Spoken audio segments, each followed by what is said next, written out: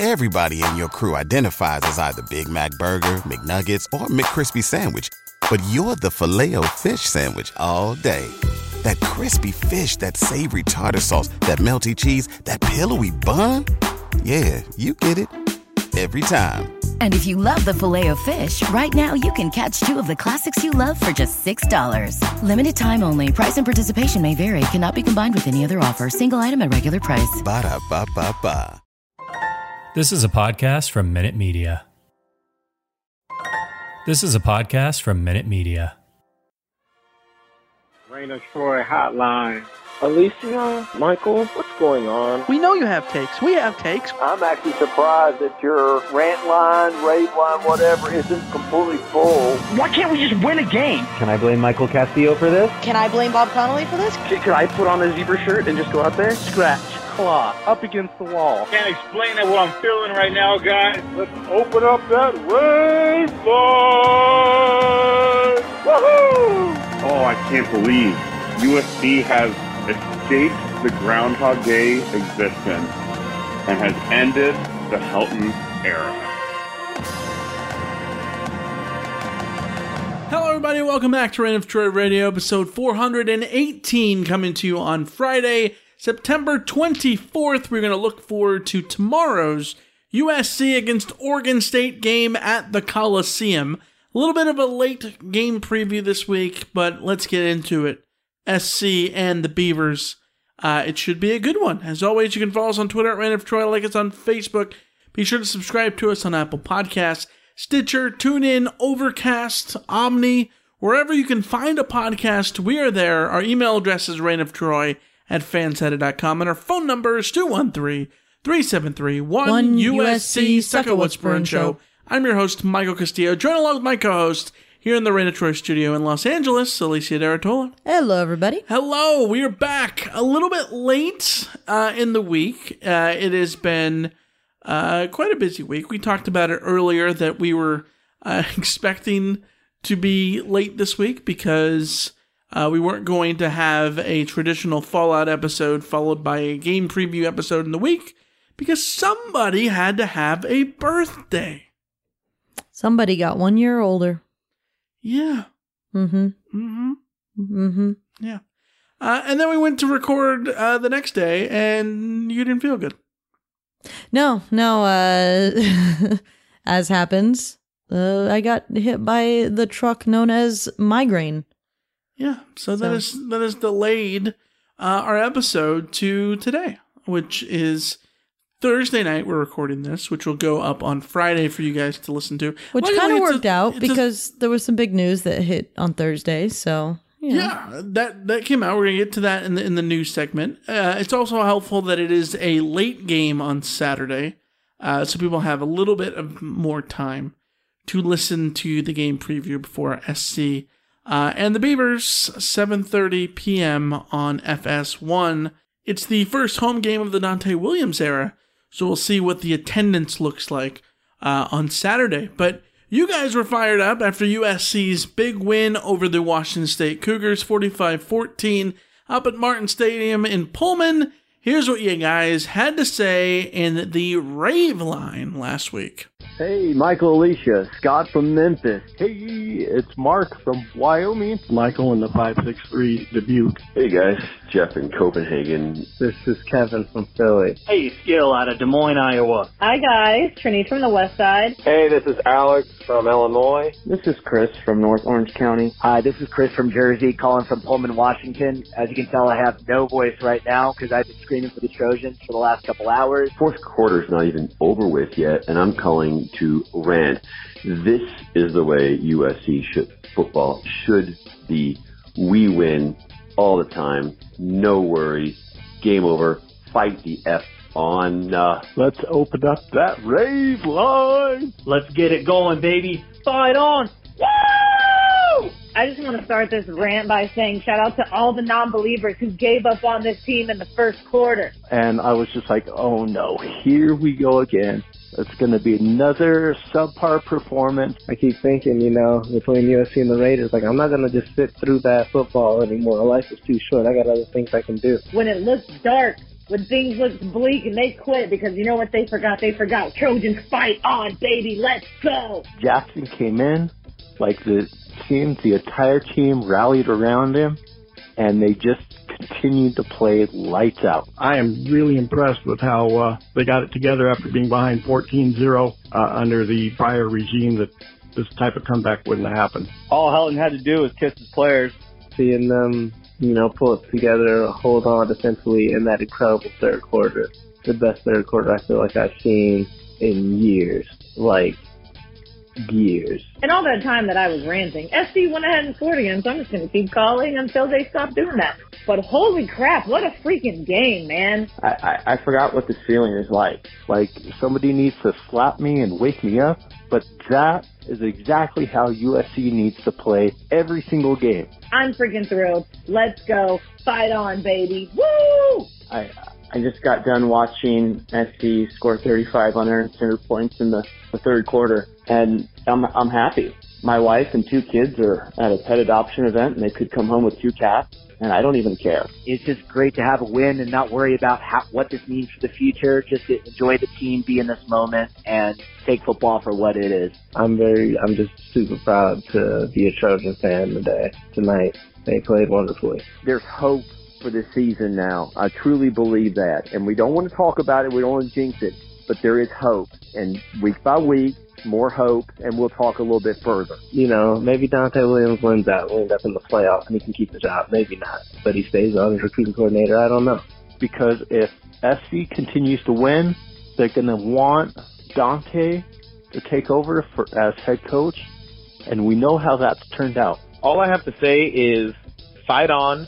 We are SC and hashtag start Dart. The Jackson Dart era has officially begun. First-time caller, long-time USC fan, started with the Bush era, but now it's the Jackson Dart era. I felt that USC had fire out there that in Dart was not with Slovis. Jackson Dart is the biggest talent we've seen on the field since Sam Darnold. First time I've been really excited about a USC offense since, I don't know, maybe Matt Barkley or Mark Sanchez. That's the kind of offense we need. Coliseum will be packed by the UCLA game if you continue to ride Jackson Dart. We're going to win the rest of the games this year. Jackson Dart's the man. Let's go. Fight on, baby. We back. Let's go. Best Saturday I've had in a long time. Fight on. Go Trojans. So that's all I got. All right, that's it for me. Fight on. Fight on. Fight on. Fight on. Fight on. And beat the Beavers. Fight on. Take care, guys. Have a good one. Fight on. Fight out. Bye-bye. There you go. At least you have people fired up, feeling good.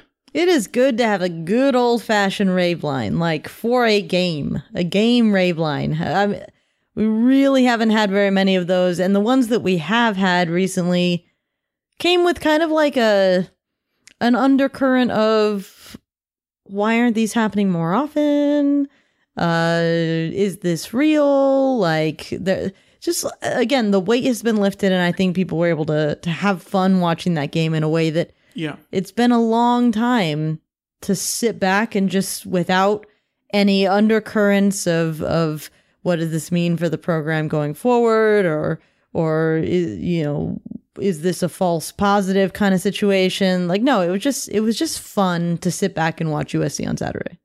Yeah, 100%. And we saw that in the calls. Look how many people said that they didn't know what this felt like to it's been a while to watch SC win a game the way that they did, which was emphatically, despite falling down 14-0 early on, not doing anything for the first 29 minutes, and then just completely dominating Washington State for the final 31 minutes with a barrage of 45 unanswered points. It was the first 38-point second half for USC since 2005. That's a long time. Yeah, that's a real long time. And that goes along with sort of my takeaway from the game, which was this felt like a Pete Carroll era classic. It's interesting because I want to say that's the Oregon game in 2005, and in the middle of the game, I thought this feels like the Oregon game, because that Oregon game, I want to say September 24th, 2005, saw the Eagles at Staples Center that night. Hey, that was a good day for you. Yeah, we went to a bar in downtown and then walked to Staples afterwards. And I remember telling my dad in Staples, like during an intermission of the concert, that was the best game Pete Carroll had ever coached. Because SC had fallen down in that game. I want to say it was 13-3, 13-0 early on. And then just blew the doors off of Oregon, particularly in the second half. Like they got some breaks at the end of the first half, but just blew the doors off of them in the second half. Yeah, I mean, then that was what Pete Carroll teams did. And there was a sense of invulnerability. You could go into halftime trailing 10. You could go into halftime trailing 14 and not feel like it was the end of the world. It was like there was this like confidence that USC's going to come out in the third quarter and look real damn good, because they always did.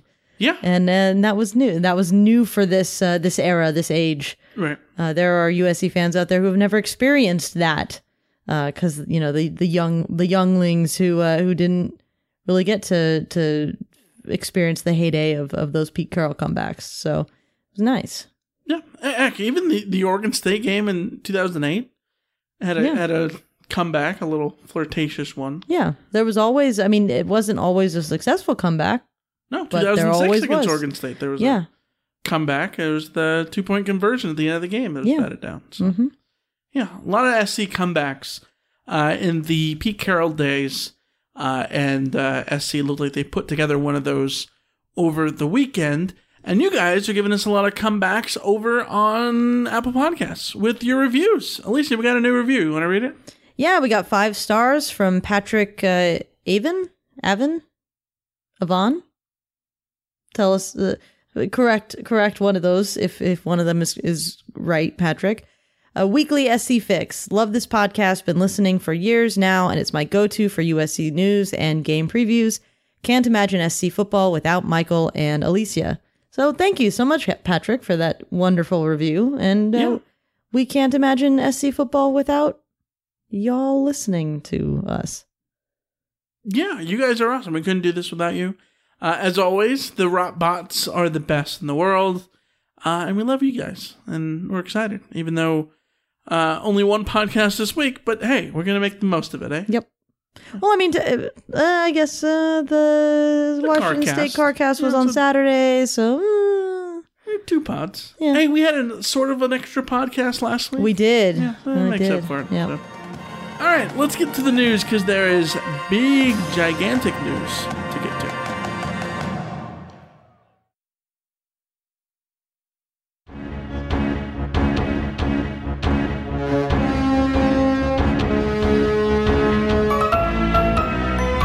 Alrighty, Alicia, the only thing worth talking about in the news is the big injury update that is Nick Figueroa back at practice. Yeah, that's the one everyone's talking about. Nick Figueroa back at practice. Yeah. Oh, and then there's Keaton Slovis back at practice, and Miller Moss is the second string practice quarterback because Jackson Darts. In a report from our friend Keely Orr of USCFootball.com that came out on Thursday nights, he is out for an undisclosed period of time with a torn meniscus, and he had surgery to repair it this week. Yeah, so that was very much kept hidden, kept under wraps by USC. Dante Williams the entire time was saying he's day-to-day. We're sort of keeping him out as a precaution, all this kind of stuff. But now we know he had surgery and is definitely out and has been out. So, I think it was pretty clear when he didn't practice on Tuesday and Wednesday that, he was not going to play in this game. They were never going to start the true freshman quarterback who wasn't able to practice during the week.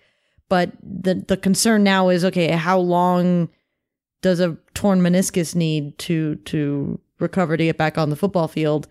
My quick, search online came back with things from 4 to 6 weeks, depending on severity. You hear about people getting back in 3 weeks. If it wasn't super severe, could take longer than 6 weeks. So this is a huge mystery. It could be, we might not see Jackson Dart again this season. We might see him, by the time the bye week comes around, who knows? But it's unfortunate because that quarterback controversy that we were all sort of looking forward to see resolved this week, it just deflated like a, I don't know. Like a Lane Kiffin football. Like a Lane Kiffin football. Yeah. Which, so on the one hand, this lets Dante Williams off the hook because he doesn't have to make the tough decision. It is your fault. It is your fault. In the car cast, I said I didn't want to have to make. I wanted the decision made for him. Yeah. Well, yeah. I mean, of all the eventualities here, like Slovis being perfectly fine and Dart being the one that's out was not the one that I had money on. Not that I had money on any of this, but like that's not what I would have guessed coming out of that game. But I mean, at the very least, USC should feel lucky that Slovis came back with all of his tests. Oh, absolutely. As good to go, and he was able to practice this whole week because there is a universe where both Keaton Slovis and Jackson Dart aren't available this week, and USC's gearing up to start Miller Moss with a walk-on as the backup quarterback against Oregon State. Yep. So, like, things could be way, way worse. Well, we saw it in 2018 with Jack Sears, remember? Yeah, where just things went crazy. And as John Wilner tweeted after the news broke about Dart's surgery, it was like, well, I guess USC is going to have to settle for starting the preseason All Pac-12 first-team quarterback. So, it's a weird feeling of like they're settling, but... Yeah, and last year's first team All Pac-12 quarterback. Yeah. Like, I think there's a sense of disappointment because there was this sort of magical what-if possibility that Jackson Dart brought to the table. But I was arguing with people all week, like, Keaton Slovis is still arguably the best quarterback in the Pac-12. Keaton Slovis, you put out on Twitter, had put up just as good of numbers against Washington State last year. This defense was built to be beaten by USC's offensive attack. We don't know if Slovis would have put up the same, 40-odd points as Dart ultimately did. And it didn't seem particularly fair for Slovis to lose his job over that one performance. It felt like to me like there needed to be more to it. So Slovis is going to get his opportunity now to remind USC fans why he is the best quarterback in the Pac-12, why he was the preseason all Pac-12 first team pick, and why he was a Heisman candidate. Yeah, it's really fascinating because you look at what Washington State was doing defensively. They weren't doing the things that Stanford did. They weren't doing the things that San Jose State did. They weren't dropping 8. They weren't playing passively. They were going to stop the run and force USC to throw the football. And I think against a backup quarterback, that's not a terrible idea. Yeah. Make Dart beat you. Mind you, it very much felt like that was the game plan from the get-go, probably, even against Slovis. And you see this against teams that are pass-focused. Or teams that are pass-first usually have a defense that works that way. It's why you see this in the Big 12. I remember our friends over at Traveler Hates Thursdays had Ian Boyd from SB Nation on years ago when Graham Harrell got hired, and he was talking about how teams defend the air raid.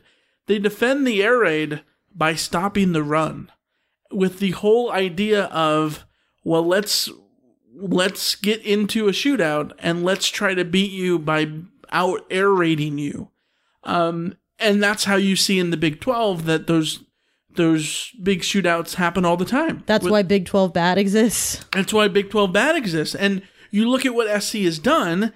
SC, when they play teams that want to defend them that way, murder them. Washington State this year and last year. Utah 2 years ago. Remember they were stubbornly in man the whole time?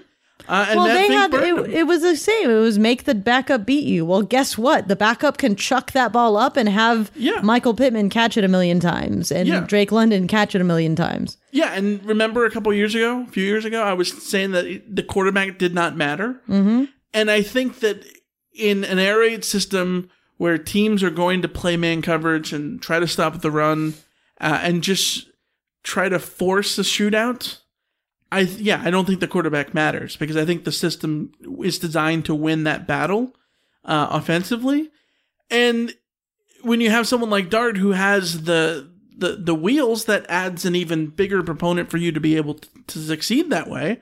But it was interesting because, again, Dart wasn't facing the same coverages that Stanford and San Jose State were presenting USC. And what we've seen in the Pac-12 is that teams defend the air raid by dropping 8. They don't do the thing in the Big 12 where they stop the run first and decide to just play mano a mano outside. So I don't know what that's going to mean going forward.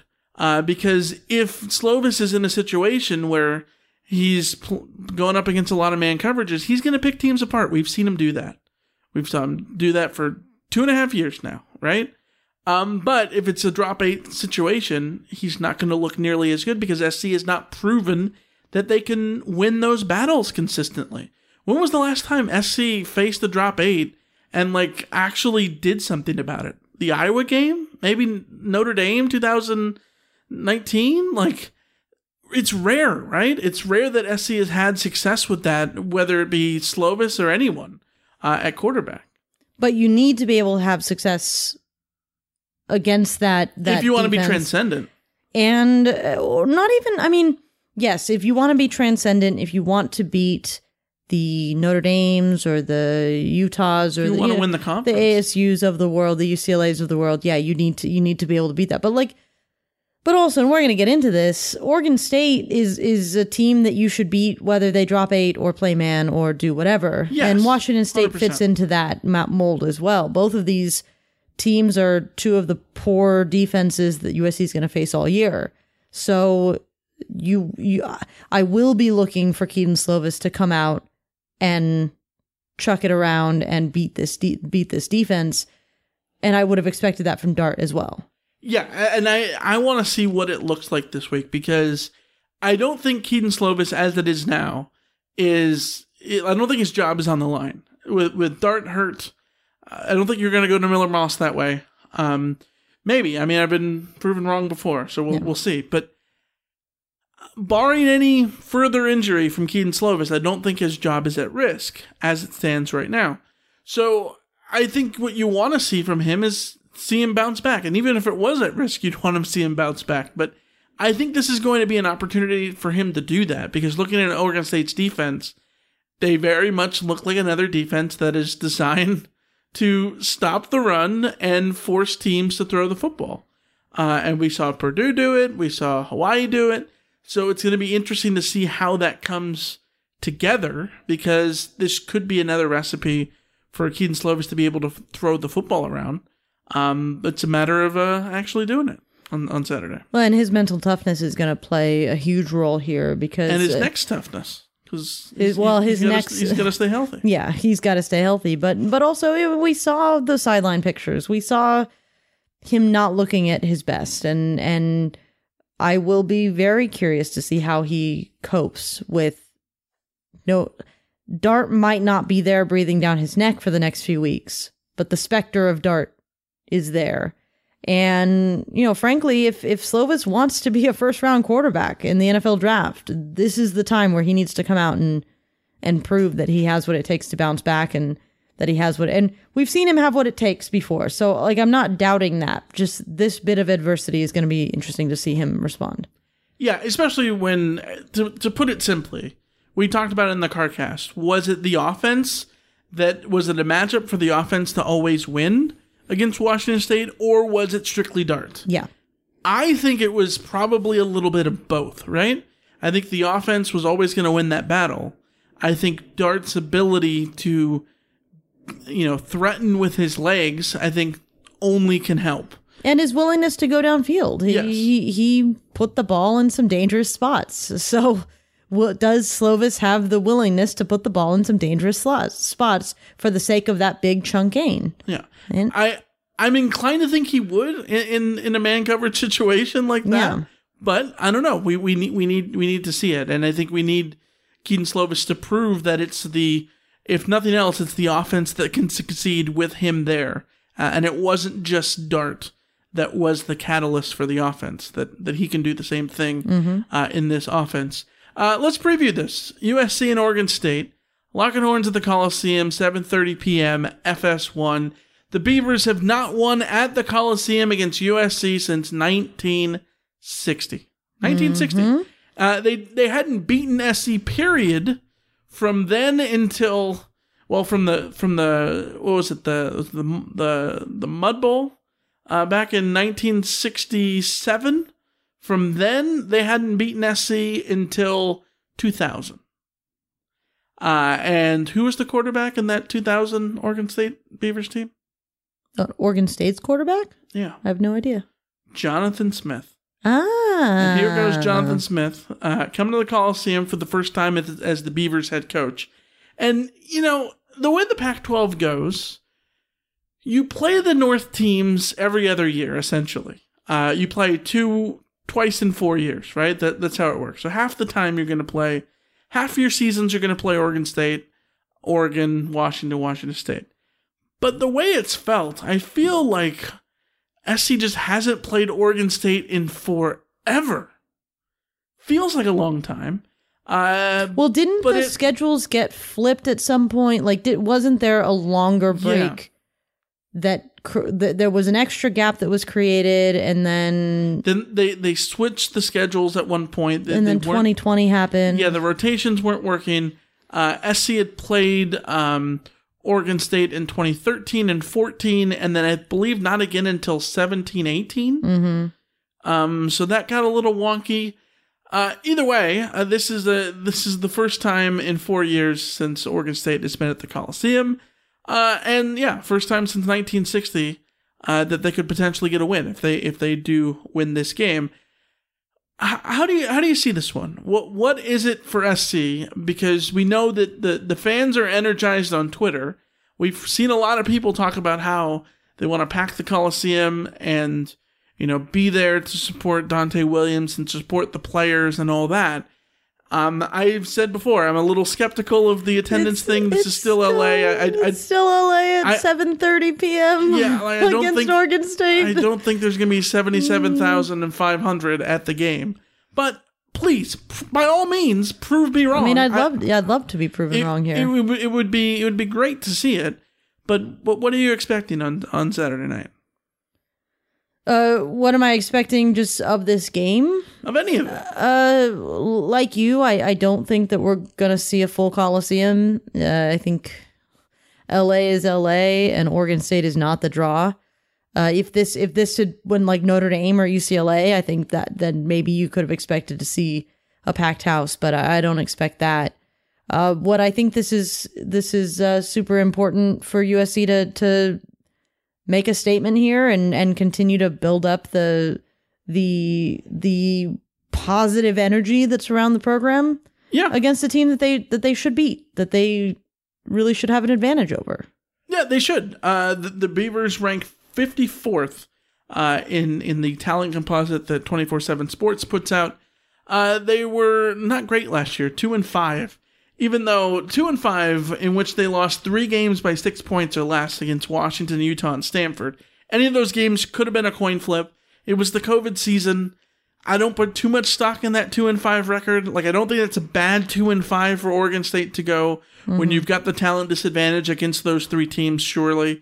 And Jonathan Smith is still a young coach. This is his 4th season. It was his 3rd season last year.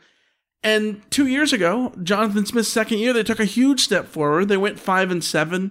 They started the year 5-5. It looked like they were going to have a winning record, and then could not win the last 2 games of the year. But this is a team that I think can play you tough. And I think that we'd probably sit here and say that this team is better coached than Washington State. I would say that they've got better talent than Washington State.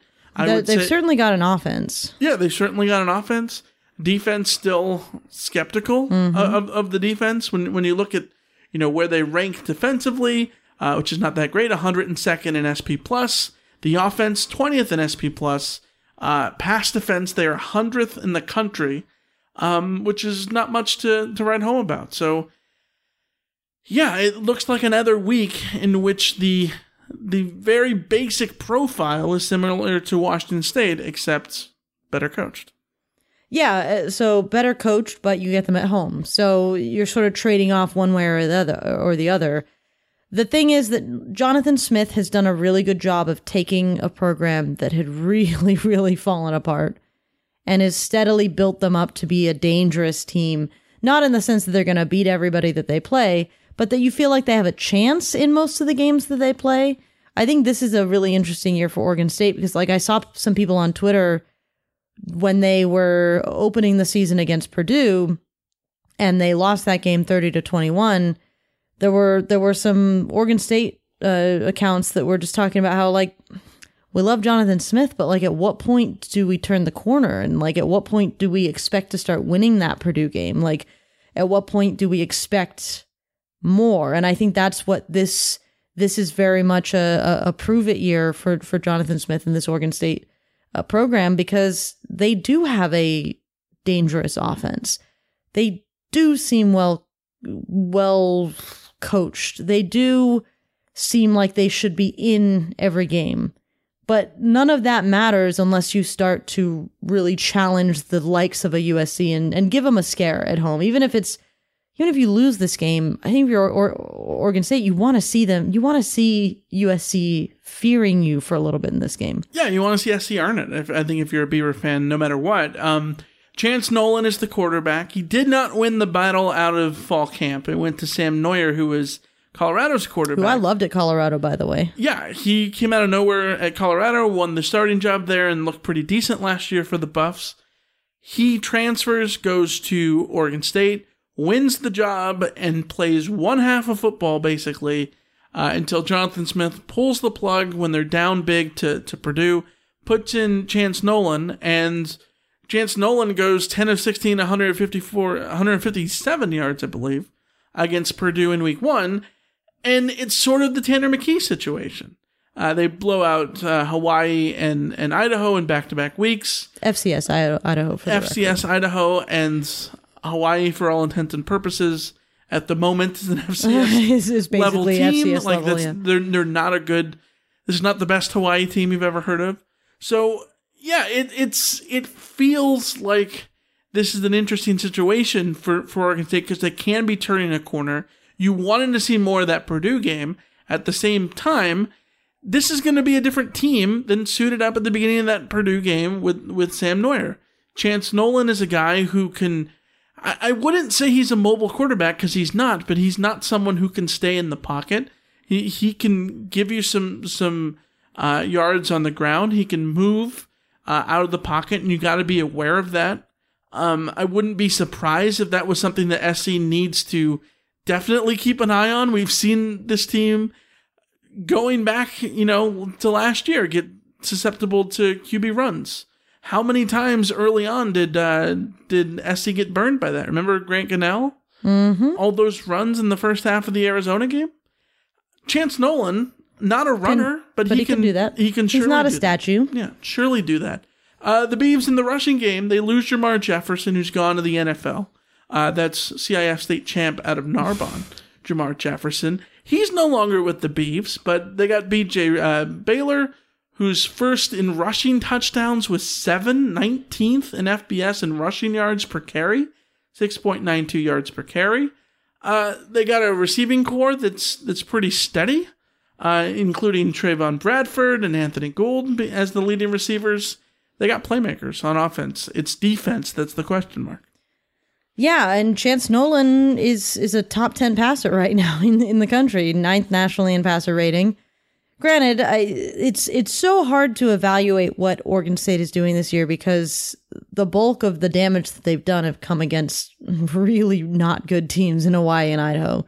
USC is really the first, team with any aspirations that they're going to face this year. So it's hard to tell which of these numbers are legitimate. Like, is BJ Baylor a Jamar Jefferson, follow-up where he can do that kind of damage on the ground? Or is it just that he's been playing Hawaii and Idaho? He had two rushing touchdowns against Purdue, so, that was pretty good, but it's not like Purdue is a juggernaut at this point. So they have some pieces, and they have an offensive system that they know what they want to do.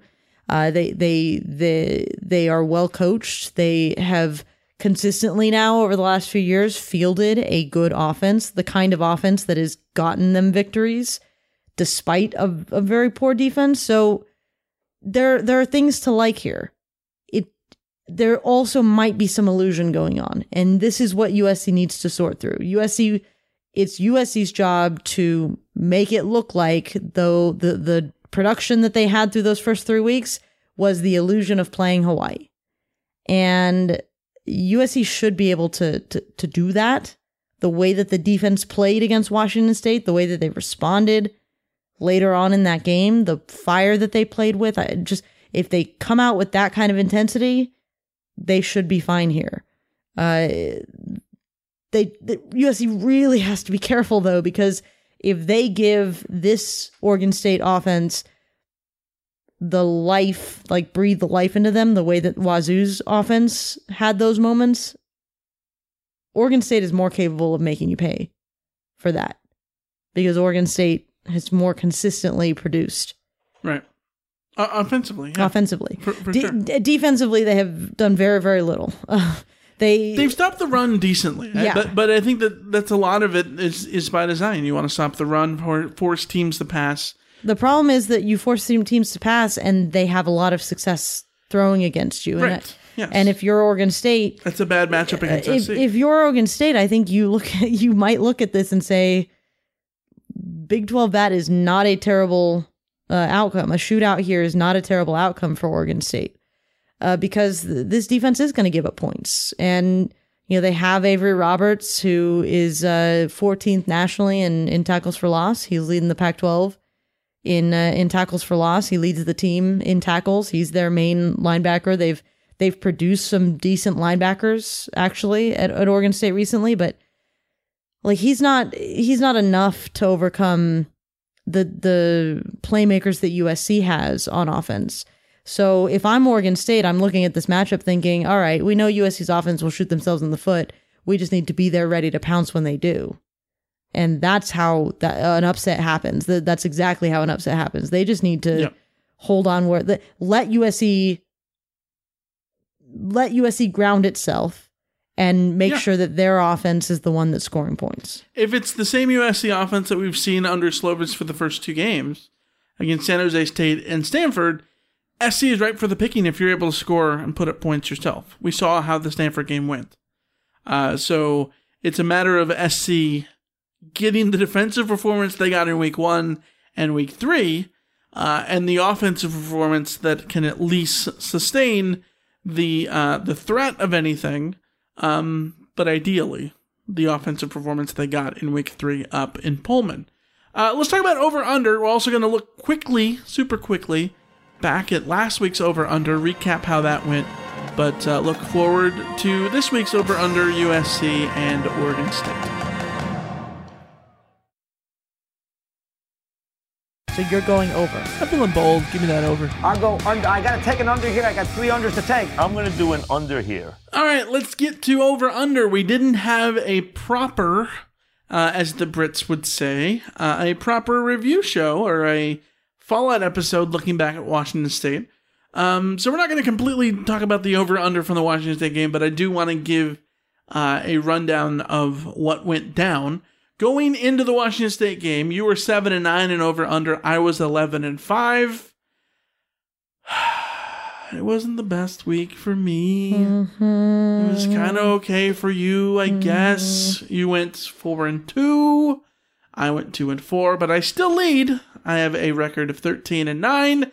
You are at 11-11 after 3 weeks. Baby. Yeah, finally 500, yeah. Mm-hmm. But big shouts to Almerito, LA Fred, and Adam and Clinton Pittsburgh, who went a perfect 6-6. 2 straight weeks, Adam and Clinton Pittsburgh, who, like, share an account here. They just are dominating. 2 straight weeks of being perfect, which puts the tandem there top of the table, 19-3. Top of the table, just like Chelsea. 19-3 is their record in over-under. LA Fred is second for the season at 18-4. Third place sees D-Set and PJ the Swimmer at 16-6. And at 15-7, you have a bunch of people Big Poppy 55, our buddy Steve in the Bay Area, and our good friends Darlene in Dave in Orange County and Darlene from Grand Terrace. I can't write. They're all D names. I know. I can't D names from 2-word locations. Yeah, they're good people. They got beef, though. They do have beef. Let's talk about the game predictions. Bill Connolly said it would be SC 36-29. You said 36-20, and I said 38-24. It was SC 45-14. SC covered the spread, which was 8.5 with Vegas last week. But let's get to this week's over-under. Really quickly, can I just blame Jackson Dart's sleeves for losing me a point in over-under? Okay, can we talk about the stupid sleeves thing? I know you want to talk about the stupid sleeves thing, so I brought it up real quick. Okay, so if you don't know about the sleeves thing, Jackson Dart fumbled in the second quarter of the game on Saturday. I thought it was a great play by the defender because it was a punch that was perfectly on the ball to force the fumble there. Dante Williams said on Sunday night in his conference call that sort of blamed the issue on Jackson Dart for wearing sleeves, and also that there was a uniformity thing where Jackson Dart was wearing sleeves and the players weren't supposed to be wearing sleeves. And I don't get it. Like, I think if the sleeves were legitimately the cause of fumbles, I don't think players throughout every sport in America and the world would be wearing sleeves, like shooter sleeves. Yeah. Like, would Kobe have worn that shooter sleeve for Well, I don't know years? that I don't know that basketball has the same fumbling situation, but either way, would NFL players be wearing the sleeves? Yeah, this theory that the sleeves caused the fumble, I don't buy it. I also don't know how serious this all these comments were made. Yeah. Whatever it is, I think it's more likely a uniformity thing, and it's like you establish the rule that okay, everyone's going to do this, and this. And it's not about wanting the players to not wear sleeves. It's about making the players buy into a rule. And if you buy into the rule, then that shows that they're buying into the team thing.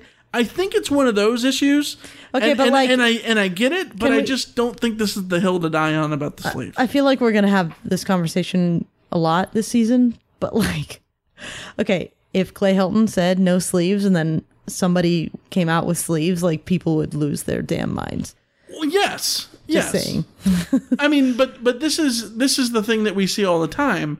The narratives are so much based on outcome bias. Mm-hmm. Like you said to me earlier today, like Dante Williams kissing Jackson Dart on the cheek. Yeah, people think it's endearing. People would lose their minds if Clay Helton did that. People would be out of their freaking mind. Yeah. If Clay Helton did that. Yeah. People hated him saying that Phil Lobendon was the love of his life. Dante Williams does it. It's endearing. We're gonna have this conversation in the mailbag about the Helton thing. So yeah. All right. Over under USC and Oregon State. I have a two game lead in over under. It's time for you to try to mount a comeback here, more than you've already done. All right. I set the line 2.5 meaningful Miller Moss snaps against Oregon State. What do you define as meaningful? Not garbage time. Like Miller Moss comes into the game because something is wrong with Keaton Slovis. And I put it at 2.5 because I could see, one, Slovis loses his helmet, he has to come in again. Like I'm not talking, I'm saying like actual Miller Moss is on the field because Keaton Slovis can't be on the field snaps. And I think you and I trust that you and I can come to an agreement about if Miller Moss is in there for a garbage time drive, it's garbage time. That's not what I'm speaking about. Okay. All right. Yeah, I guess it could get fuzzy if it's the third quarter and SC's up by 10 and Slovis is limping or something like that, but we'll cross that bridge. Those would be, if USC's up 10, those are meaningful snaps in the third quarter. Yeah, okay. All right. I'm gonna say under. I don't think so. I think Slovis bounces back, stays healthy, and we see Miller Moss potentially late in the fourth quarter, if that. All right. All right. Sounds good. What's yours? Yeah, What's your my next one? first one. Over under 42.5% third down conversion rate for Oregon State. I'm going back to the well with conversion rate. We talked about that last week with Washington State. I set a line, and it ended up being the under because SC held Washington State under whatever the hell I set, which I think was 40%. Here it's 42.5%. Because the Beavers are number one in the Pac-12, converting on 54% of their third downs. 20 for 37. 20 for 37. 20 for 17 would be real damn impressive. I mean, if they were that good, that would be incredible. But last 2 weeks against Hawaii and Idaho, 15 for 22. I'm going to point out 68.1%. I'm also going to point out, because I had just pulled this up, they're 15th nationally in third down conversion. So it's not just that they're good in the Pac-12; they're good in general. Yeah, weren't terrible. I think they were. They had a third percentage for against Purdue, but especially good the last 2 weeks. Again, it's Hawaii and Idaho, but being good on third down is worth something. And SC is holding teams to 32.4%, which is third best in the Pac-12. I believe 30% is tops in the Pac-12. So SC's close to that, but still third.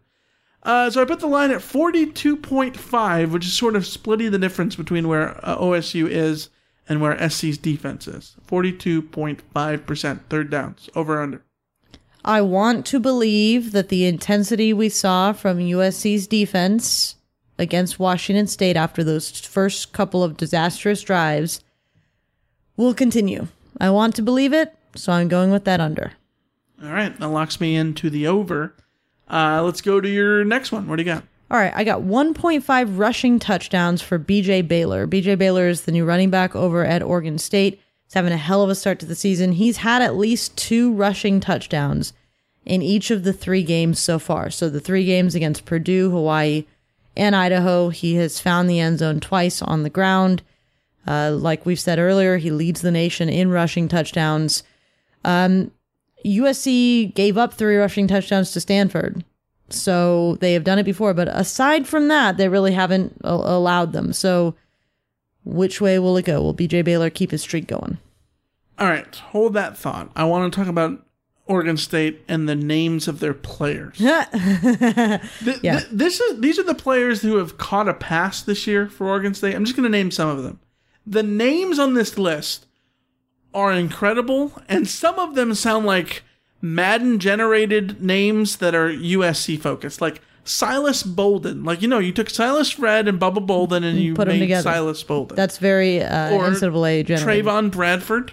Very generated Trayvon name. Sidney and Alan Bradford. You put them together, yeah.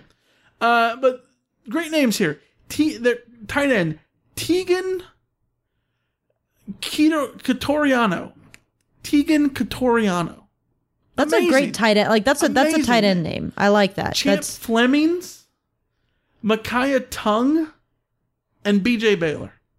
All on the list of guys who have caught passes. BJ Baylor is hell of a name. But I'm going to take the under here. I like SC to stop the run because that's what they've done. That's what they've done all season long. The only time that they haven't done that is for one run that Nathaniel Pete had for Stanford that went 87 yards.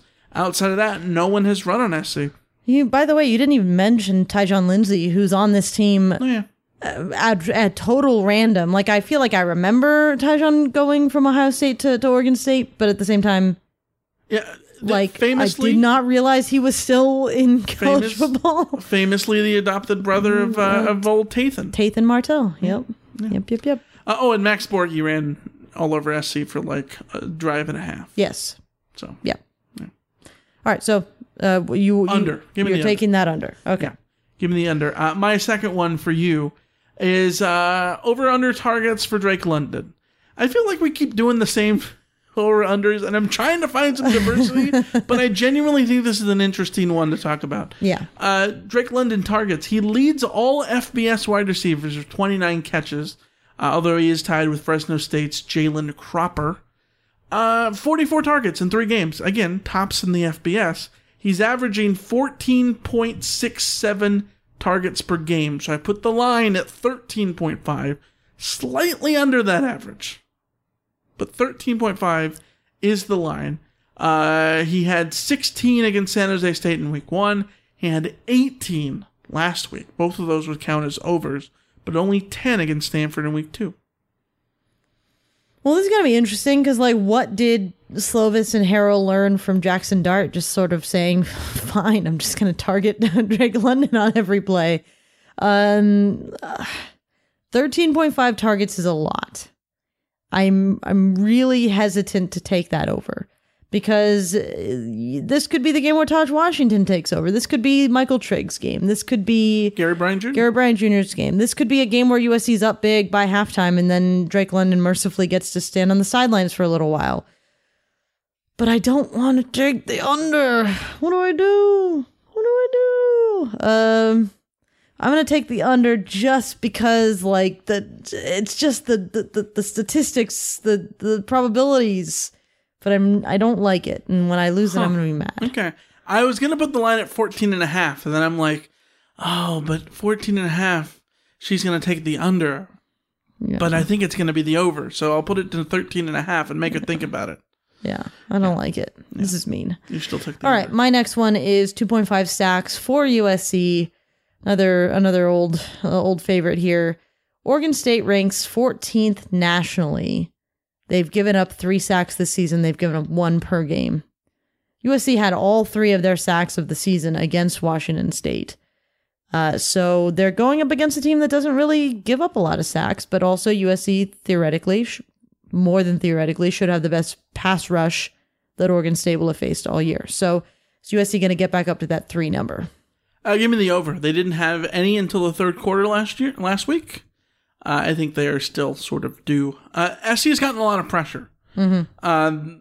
In the last 3 quarters of the Washington State game, they got a lot of pressure. They got a lot of pressure in the first 2 weeks. They just didn't get sacks. So I still think more sacks are coming. So give me the over of 2.5 sacks for SC. Which leads to my last over-under. Follow me on this one. Over-under 18.5 yards as USC's longest run of the game. So USC's longest run in the game is at over or under 18.5 yards. Got it? Make sense? Yes, I explain it right? Yes. Okay, so Keontae Ingram and Vimel Pai each have had runs of 19 plus yards in the first 2 weeks against San Jose State and Stanford, hence the line being at 18.5. But Oregon State has only allowed 1 20-yard rush all season. That was 24 yards to Purdue's Xander Horvath in week 1. Ironically, the other 2 teams that have only allowed 1 20-yard rush this year in the Pac-12, Washington State and SC. SC's was that 87-yard run by Nathaniel Pete for Stanford. Washington State also has not allowed a 30-yard run, just like Oregon State. As an aside, Xander Horvath and Nathaniel Pete feel like great names, like novel characters. Oh, for sure. Yeah. But continue. Sorry, continue taking us on this journey of this over/under. Yeah, and Oregon State has only allowed 12 rushes of 10 plus yards all season. Will they allow a rush of more than 18.5 yards on Saturday night? I am going to give credit to Oregon State's defense, which has done a very good job of limiting the run this whole season. And I'm going to take the under here. And again, I'm just going with probabilities. Like, the probability of there being a big run in this game is just lower than there being not. Especially knowing that USC is going to need to pass the ball. I was really encouraged by the run offense in the first couple of games, but I also think that I still haven't seen enough to trust USC to take this. So I'm gonna go under, just probabilities, just playing the odds. All right. This leads us to game predictions. Bill Connolly's SP Plus metrics says it'll be USC 40, Oregon State. Wrong OSU. What? 25 with a win probability of 81% for the Trojans. Vegas from the Win says the Win Casino has USC at 11 point favorites. What is your prediction for Saturday night? All right, I am going with 38-24 USC. Looking at Oregon State's recent results, they have regularly given up points in the 30s. I still am distrustful of USC's offense. The 24 for Oregon State is a nod to their offense being dangerous at times, but I don't think this will be a bad performance by USC's defense. All right. If that makes sense. I dig it. And I think if you would have told me to name a score early on, 38-24 sounds about right. That's what the score was in 2018. Exactly, 38-24. Oh, was it? Oh, or was it 38-20? Either way, it was just about there. I believe it was 38-24. I can double check that while you speak. But anyways, I like that score a lot. I am going to say SC scores a little bit more, which is one field goal more. Give me 41 points for SC. And a little bit better defensive. Crossing that for 40 points. Yeah, a little bit better on the defensive end. 17. So it was 38-21, by the way. Okay. All right. So SC 41, Oregon State 17 is my prediction. Do you expect to come out? Let's transport ourselves into the future. We're recording a CarCast at like 1 a.m. I'm gonna be hopped up on some caffeine or whatever that I'm able to find to make it that far. Are we happy or are we frustrated? I think we'll be hapstrated. Okay. I think it's going to be like a medium kind of a game, and not medium in the dirty word that medium is about USC. Not in that sense, right? Not the Clay Helton mediumness. But the word that rhymes with Melton?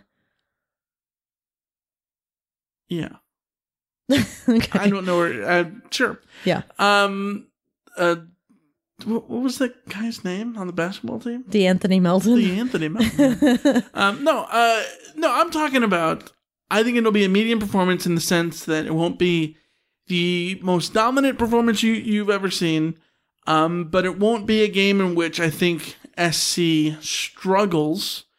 And so it'll be a middle ground of what the San Jose State and the Washington State game is, to the point where you walk away and you go, yeah, Oregon State's a good team, but SC got the win and did what they needed to do. Shrug, move on to next week. I have decided that the key to being happy as a football fan is really good third quarters.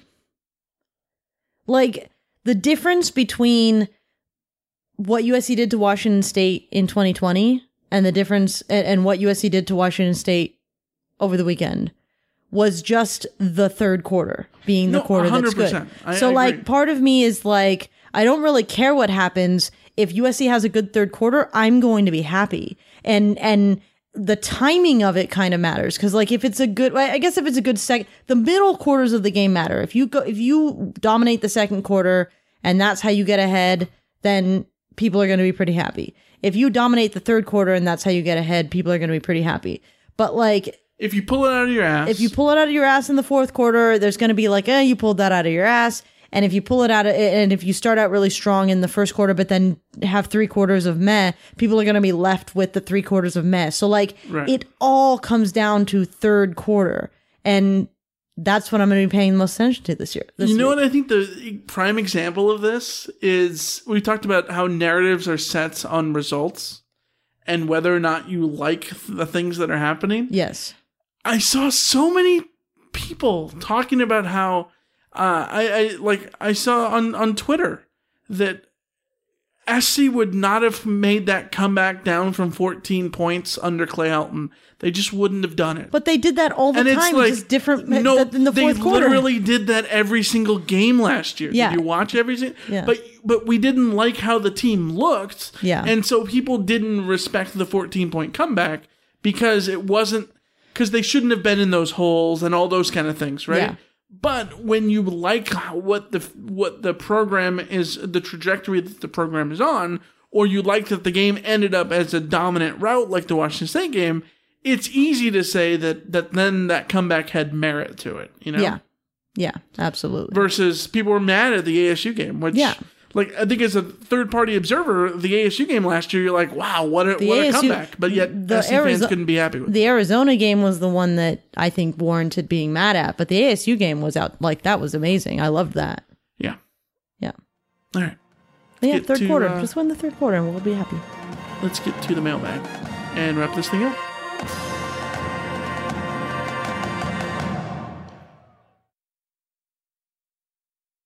You've got mail. All right, Alicia, let's start with a voicemail we got from Dan in Valley Village. Hey, this is Dan from Valley Village. Can't really put into words how fun that game was yesterday. It was exciting. It was surprising. There are a couple thoughts I had, and you're gonna have to follow me with on this one. Did you get the feeling that maybe after the first half, they went into the locker room and they kind of just were like, guys, we got nothing to lose here. And you got the feeling that they just didn't care. And by not caring, they just loosened up and just played the game that they normally play and know how to play. And they felt like just free and having fun. And maybe that's just me looking into it because Clay Helton's not there anymore. But the fact is like, that is two different teams on two different halves. And yes, Alicia, it totally reminded me of the old Pete Carroll teams. But this was even more special in a way because obviously of a new coach, but it just felt like reinvigorating. As a fan, I was just like, what am I watching here? This is too cool. And they're bouncing around. They're smiling on the sidelines. I don't know. It just really felt like kids playing backyard ball, and that was really enjoyable. And my second point is, I think we as a team really kind of need to lean into what you guys were saying on the CarCast, which is know who you are. Like, obviously the run game was not working. That was very apparent. And they started throwing the ball up. And it was working, and guys were getting open, and maybe that was Jackson Dart, maybe it was the soft Wazoo defense. But the fact is like they leaned in on what they were supposed to be doing. And listen, I'm 5'7". I can't shoot a basketball. I don't pretend to be a basketball player. I know who I am. I'm comfortable with that. And you know what? I think USC should be comfortable with what they are and what they should be, and that is just get the ball in the air.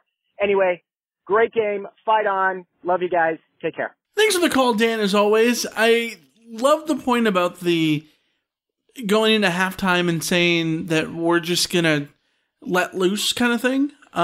Because Graham Harrell talked about it on Tuesday. He had an interesting answer about how, SC came out in that game too tight. And then they had to decide, towards the end of the second quarter to let loose. And then once they did that, they were able to play loose. And he's like, we've been tight for the last year and a half. Which is incredible to hear a coach say that. I think part of it is a little convenient of blaming, the struggles of like the offense on just being tight. But when you have this much talent and ability, and again, we've talked about how this scheme can work and should work. I see how there's some merit to that. I think you still need to, if you're Graham Harrell, I think you need, if the team is too tight, then you still need to scheme around it to make sure that you can still win that way. Even if the team's not ready. But I think you look at the game last year.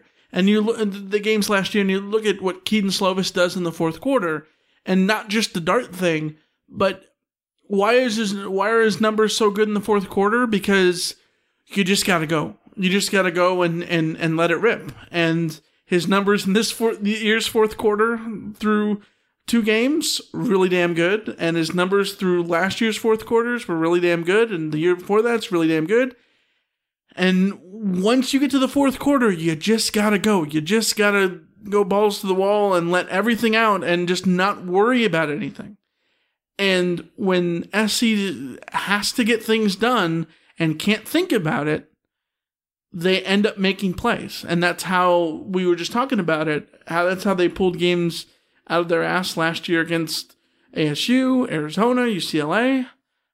Part of that is because they just let it rip. And here they were against Washington State and they let it rip. And in addition, had a dominant defensive performance on top of that. And they let it rip earlier on in the game than late in the fourth quarter to pull it out at the end. I don't necessarily think it was a halftime adjustment because I think SC took over the game in the second quarter. They just finally got the score at the end of the second quarter to go into halftime. And at that point, you go into halftime feeling so much better about yourself that you're able to really crank it up at halftime and feel good coming out. Yeah, and I think I believe that would have been the message. Is it really helps having a strong finish to the second quarter. You go into the break, and then the coaches do get to say, "Hey guys, like just let loose, just let it roll." The challenge for USC on offense and defense is, what is it that's not letting you let loose and let it roll earlier in the game? I think it was pretty clear that the defense just needed get back to what you're good at. Stop trying to outthink the opponent. Just be aggressive the way that you need to be aggressive, and things will come together. Let your guys shine. On defense, I think, I agree with you that it's partly Slovis, maybe Slovis specifically being too tight until late in the game when he just has to go out and let instinct carry him. But I think it's Graham Harrell's job to figure out how to get that out of him earlier in the game.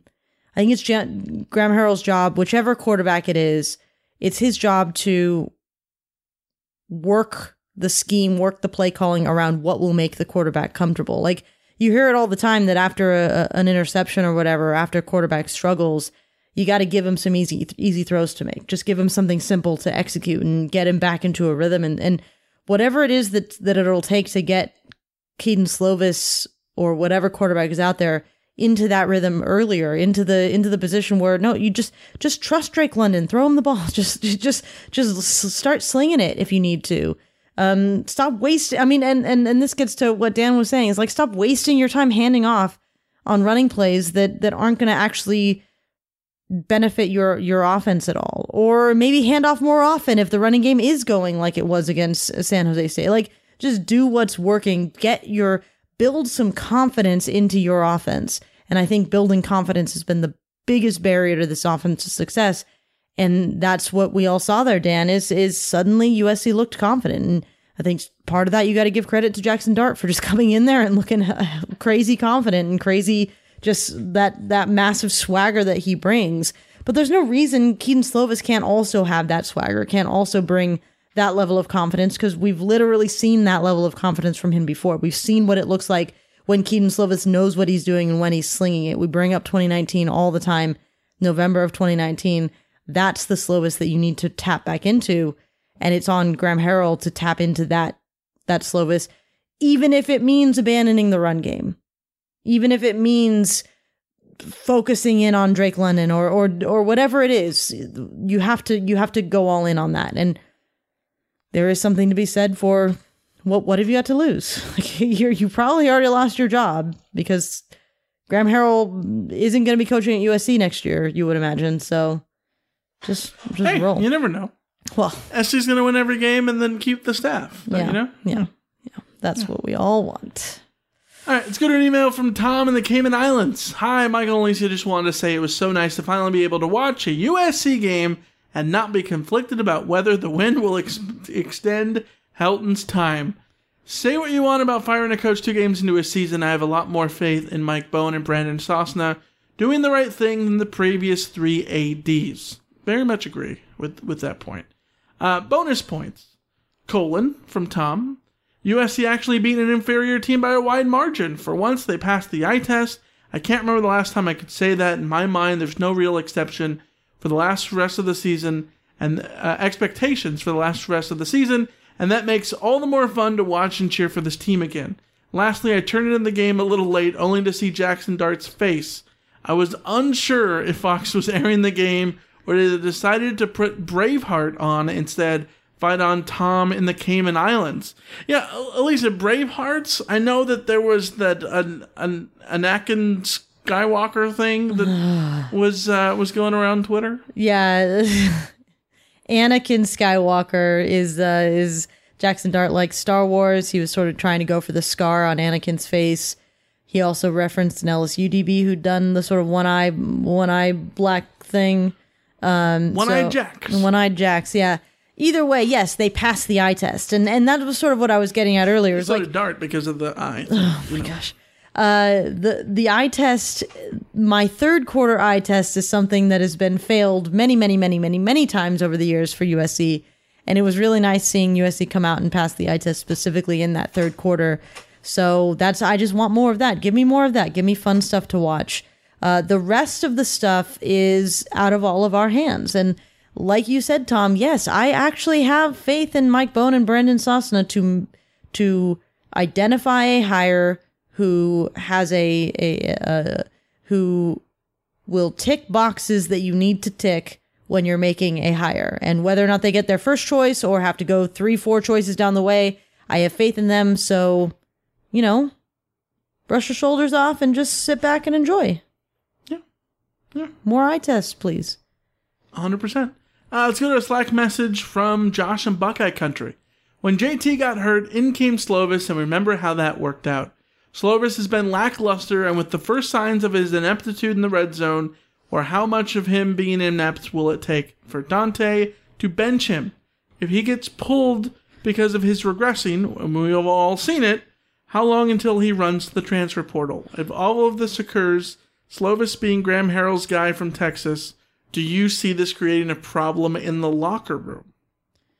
Thanks for the message, Josh. I mean, the first thing to correct here is that Slovis wasn't Harrell's guy. Slovis was a recruit from the previous staff that Harrell that Harrell inherited, and I don't think there was any connection between the two. I think that Harrell was really impressed with him in spring camp, and that turned him into his guy. Does that mean that it'll be difficult for Slovis to get ousted? I think so, because he has been Harrell's guy since he made him the backup coming out of the 2019 season. So that there is that relationship there. But at the same time, it's a little bit premature to say that this is all on Slovis or that Jackson Dart would fit any of these things. And Josh sent this in before the Jackson Dart news came out. So a lot of that, the complexion of this conversation has changed, knowing that Dart won't be here for the weekend and he probably won't be here for a few weeks at that. And you're really not going to bench Slovis for Miller Moss at this point. I can't imagine saying that. So really, you just have to sort of see what they're able to do with this offense with Slovis at the helm, with maybe a screw it, we're just going to go out there and let loose kind of mentality. And if he's not good enough, then he's not good enough, and you sort of work your way through that. Yeah, I think the interesting thing is, let's just say Dart was healthy. Would Slovis go to the transfer portal? I don't think so. I think if you're Slovis at that point, you might as well just go pro at this point. But maybe, I don't know. I mean, all this is hypotheticals at this point. It's Slovis' job to keep. Dart's hurt. Dart's not going to be threatening him. And obviously this question came in before all of that stuff. But the transfer portal stuff is always interesting. I think at this point in Slovis' career, I think you're looking at the NFL if things go awry more so than the transfer portal. Let's go to two questions from SJ in Santa Barbara. Could Dante Williams be the next Dabo Swinney? Dabo took over mid-season when Tommy Bowden got fired at Clemson. He was known as an excellent recruiter and a great position coach. Dabo had no head coaching experience nor experience as an offensive coordinator. The rest is history. I would be hesitant to hire Dante due to his lack of experience. But this gives you something to think about. It only took one game. One game, Alicia. One game for people to start buying in. Okay, so here's the thing. It's very early. I wrote something about this on fansided.com about how I think that Dante Williams, you owe it to him to keep him in the pool of people you're looking at. Because if he does go undefeated, you will be looking at him and saying, okay, he knows how to rally this team. He has their support, all that kind of stuff. The problem for Dante Williams is the history of Clay Helton.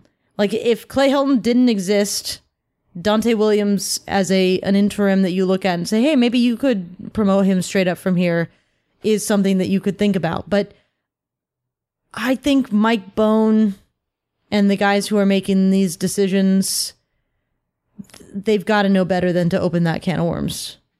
Unless Dante Williams and here's my problem with what they did with Clay Helton. Clay Helton didn't actually earn that job.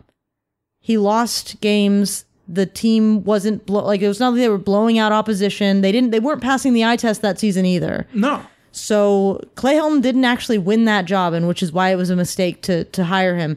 Dante Williams can come out and win this job, but he has to win it, and that means pass the eye test every week, beat the teams you should beat, and maybe beat some teams you shouldn't beat, and go off and be impressive against the Notre Dames and Oregons and the UCLAs and the important teams that you're going to face this year.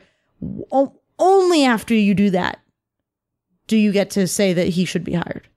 Yes. I think you're right. I think the interim always should get an interview. I don't think there's anything wrong in doing an interview, something like that. But he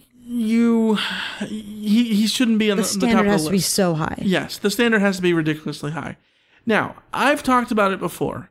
I don't think that you should sit here and say you should not hire a coach without head coaching experience. I think absolutely you should not want to hire a coach with head coaching experience, because ideally you should go hire someone who's done it before.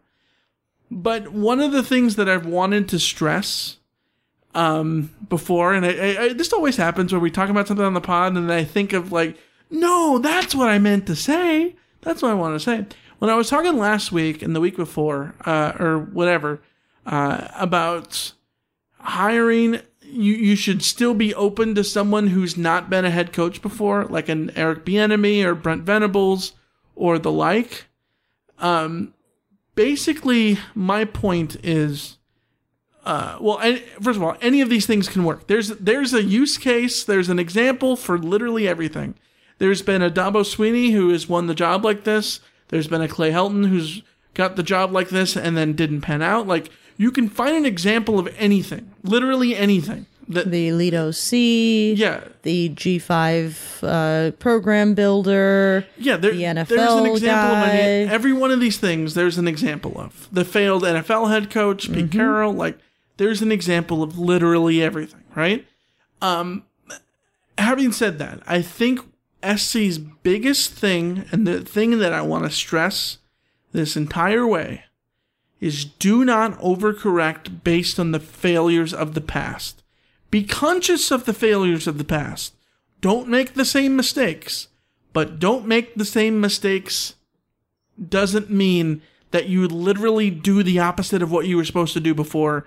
And I understand that it's easy to do that. And I understand that because of Clay Helton, you can sit here and be like, well, now we need someone who's not winning on the job because Clay Helton had to learn on the job. Like, yes, you should not want someone who's learning on the job because that's not ideal. Not because Clay Helton himself failed. And I think USC's problem and why they got into the problems the last few times is they went after Sark because, we got the wrong Pete Carroll OC assistant. We got the wrong one. Well, now let's get the right one. They hired Clay Helton because, we should have hired Coach O in retrospect because Sark ended up having off the field issues with alcoholism and all this stuff. We should have just hired Coach O. So now let's make sure that we do hire the interim head coach this time. If you always focus and get hell-bent on fixing the exact immediate problem of the past, I think you can get tunnel vision and lose the big picture. And the big picture is to find the best guy. And yeah, ideally that should be someone with head coaching experience. Ideally it's someone who's not learning on the job. Ideally it's all these other things. But ideally and in reality are not always the same thing. And the last point here, because I know, Alicia, champing at the bit here is that luckily Brandon Sosna and Mike Bohn have no connections to Pat Hayden. They do not owe it to the ghost of Pat Hayden to fix Pat Hayden's mistake. They are out to make the right hire based on what they want. And so I think that is a good thing because they are going to look at this from a holistic approach rather than completely solving the crimes of the past directly, if that makes sense. Yeah, and they've made hires before. And they've made successful hires before. So that does matter. But also, Mike Bohn's made bad hires, and he can learn from that, yeah, too. and you learn from those things. But also, like, let's be real here. USC might not get their first choice. They might not get their second choice. Like, I think Luke Fickell is the obvious choice, but he's also an Ohio guy. He may not want to leave Ohio. That might happen. And it's not a slight against USC necessarily. Guys may just not want to leave where they're at. Guys may decide that they're good where they're at. Like, Matt Campbell has done that every freaking year, forever at this point. So USC might have their targets in mind, and we might all have the ideal target in mind, but those guys might not actually pan out, which means that you're going to have to go into your second and third tier choices, which is why I've been talking on Twitter about, like, yes, you do need to look at Kalani Sitake. He's had a lot of success with BYU. Is he the ideal candidate? No, but the ideal candidates maybe said no, and now you got to look his way. Maybe you look at Kalen DeBoer, my dude, who I was advocating to be USC's OC, and now he's the head coach at Fresno State, and now he's knocking off UCLA and looking very competitive at Fresno State. Maybe you do need to look at him and what kind of qualities he brings to you as a potential third tier candidate. You have to be able to look at these and say, okay, when you get down to second and third tier candidates, would you rather have the Kalen DeBoer or would you rather have the offensive coordinator who doesn't have any head coaching experience? And you might ultimately have to decide that the elite offensive coordinator, the Tony Elliott or whoever it is that you want to name, maybe they are the better choice than someone like Kalen DeBoer who's at Fresno State, who, you know, every win that he has is relative to Fresno State. So these are things that they're going to have to take into account, and you're not always going to be able to. This is why when we made our criteria for choosing a head coach, we put out 4 to 5 criteria points, and we said, check 3 or 4 of those boxes. You can't be perfect. There is no perfect candidate out there. You have to be realistic. Yeah, things are going to happen. You want to mitigate those things from happening, for sure. SJ's next question. If Clay Helton was coaching last Saturday's game and the results were the same, would we all be pulling our hair out thinking Jackson Dart is going to somehow save Helton's job? Is this the exact reason Bohn fired Helton when he just needed to avoid this kind of scenario? SJ! The answer is yes. Is this the exact reason to fire? Like, was Mike Bohn afraid of this exact scenario?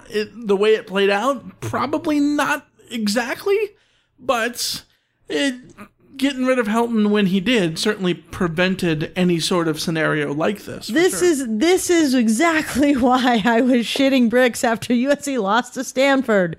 This was why I was saying you got to do it now. Just do it now and don't give him the opportunity, because yes, this would have ruined everything. If Clay Helton was the head coach and Jackson Dart put in that performance and we had this whole conversation about, wow, isn't Jackson Dart great? But it would cloud the entire thing, because now you can't even enjoy a Jackson Dart performance like that, because it's like, welp, here we go again. This transcendent quarterback is going to save Helton's job because he has 50,000 lives. I didn't want to see it. I'm glad we don't have to deal with it. Now we just get to enjoy the season and enjoy the athletes making plays. Yeah, and leads us perfectly to the final question from Sean and Insidious. Be honest. Was Clay Helton killing the podcast? Are you feeling more motivated now to talk USC football?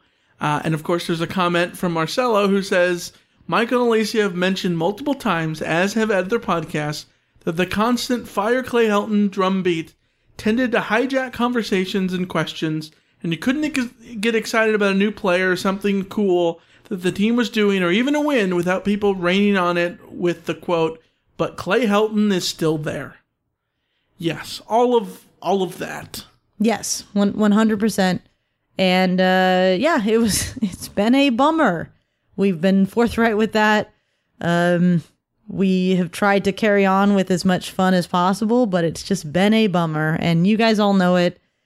The number of times that I had to sit here and say, like, guys, I understand if you stop listening to the podcast because it's just not fun to watch or talk about USC football anymore. I don't like saying those kinds of things, so we had to say those kinds of things. So it is what it is, and I'm relieved. I'm really relieved. And it's not that Clay Helton was killing the podcast. I think Clay Helton was killing the enthusiasm that a lot of people had for USC football. He was killing independent rap. I don't get whatever that reference was. I'm guessing it's Seinfeld. That would be correct. Yeah.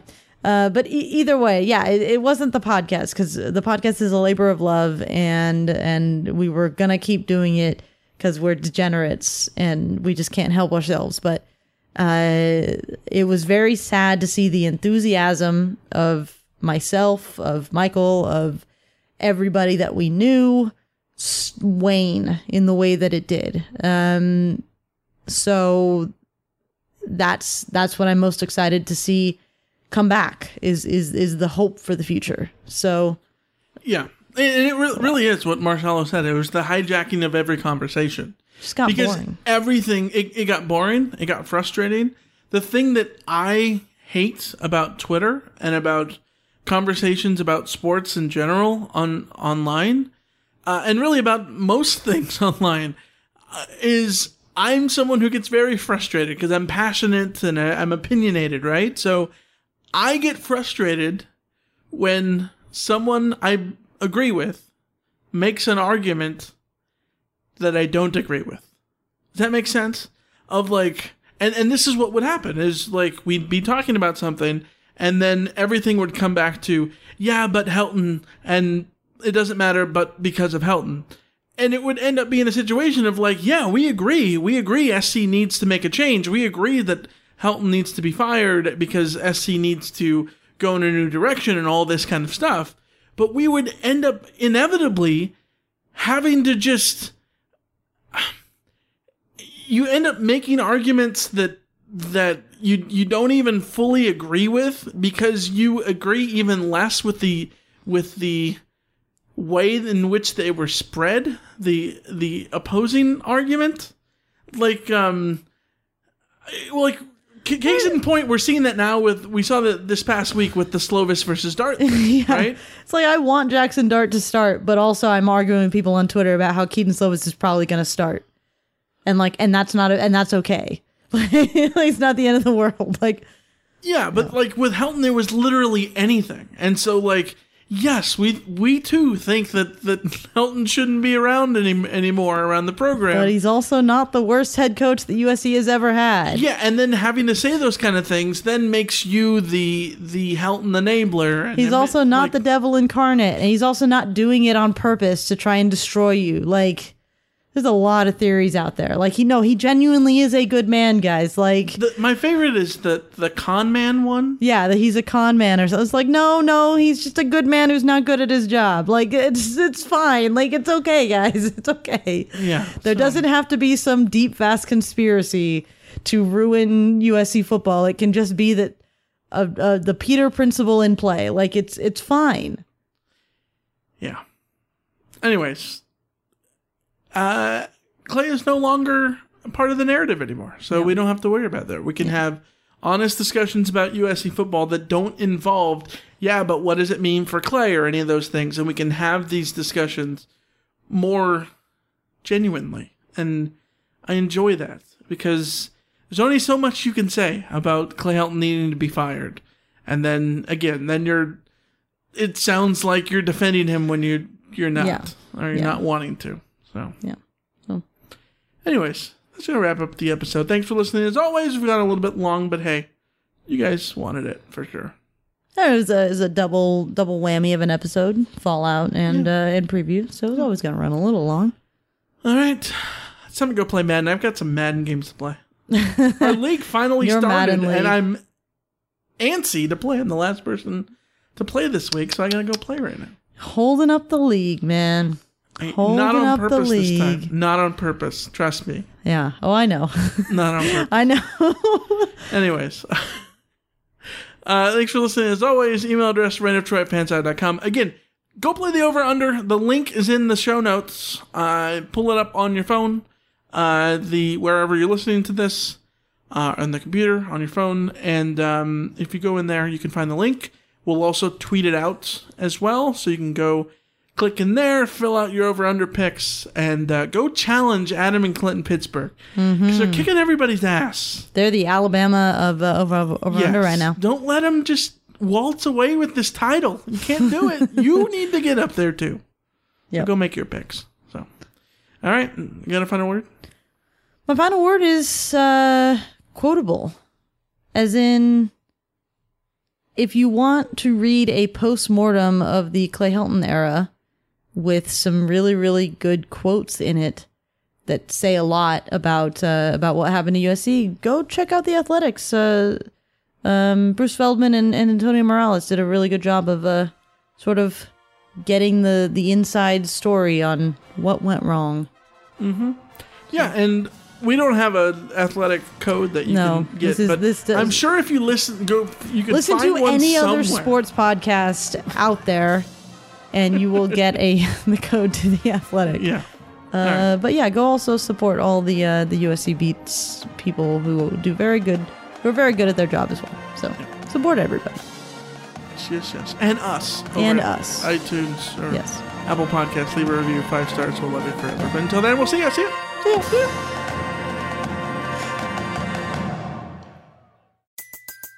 Everybody in your crew identifies as either Big Mac Burger, McNuggets, or McCrispy Sandwich. But you're the Filet-O-Fish Sandwich all day. That crispy fish, that savory tartar sauce, that melty cheese, that pillowy bun. Yeah, you get it. Every time. And if you love the Filet-O-Fish, right now you can catch 2 of the classics you love for just $6. Limited time only. Price and participation may vary. Cannot be combined with any other offer. Single item at regular price. Ba-da-ba-ba-ba.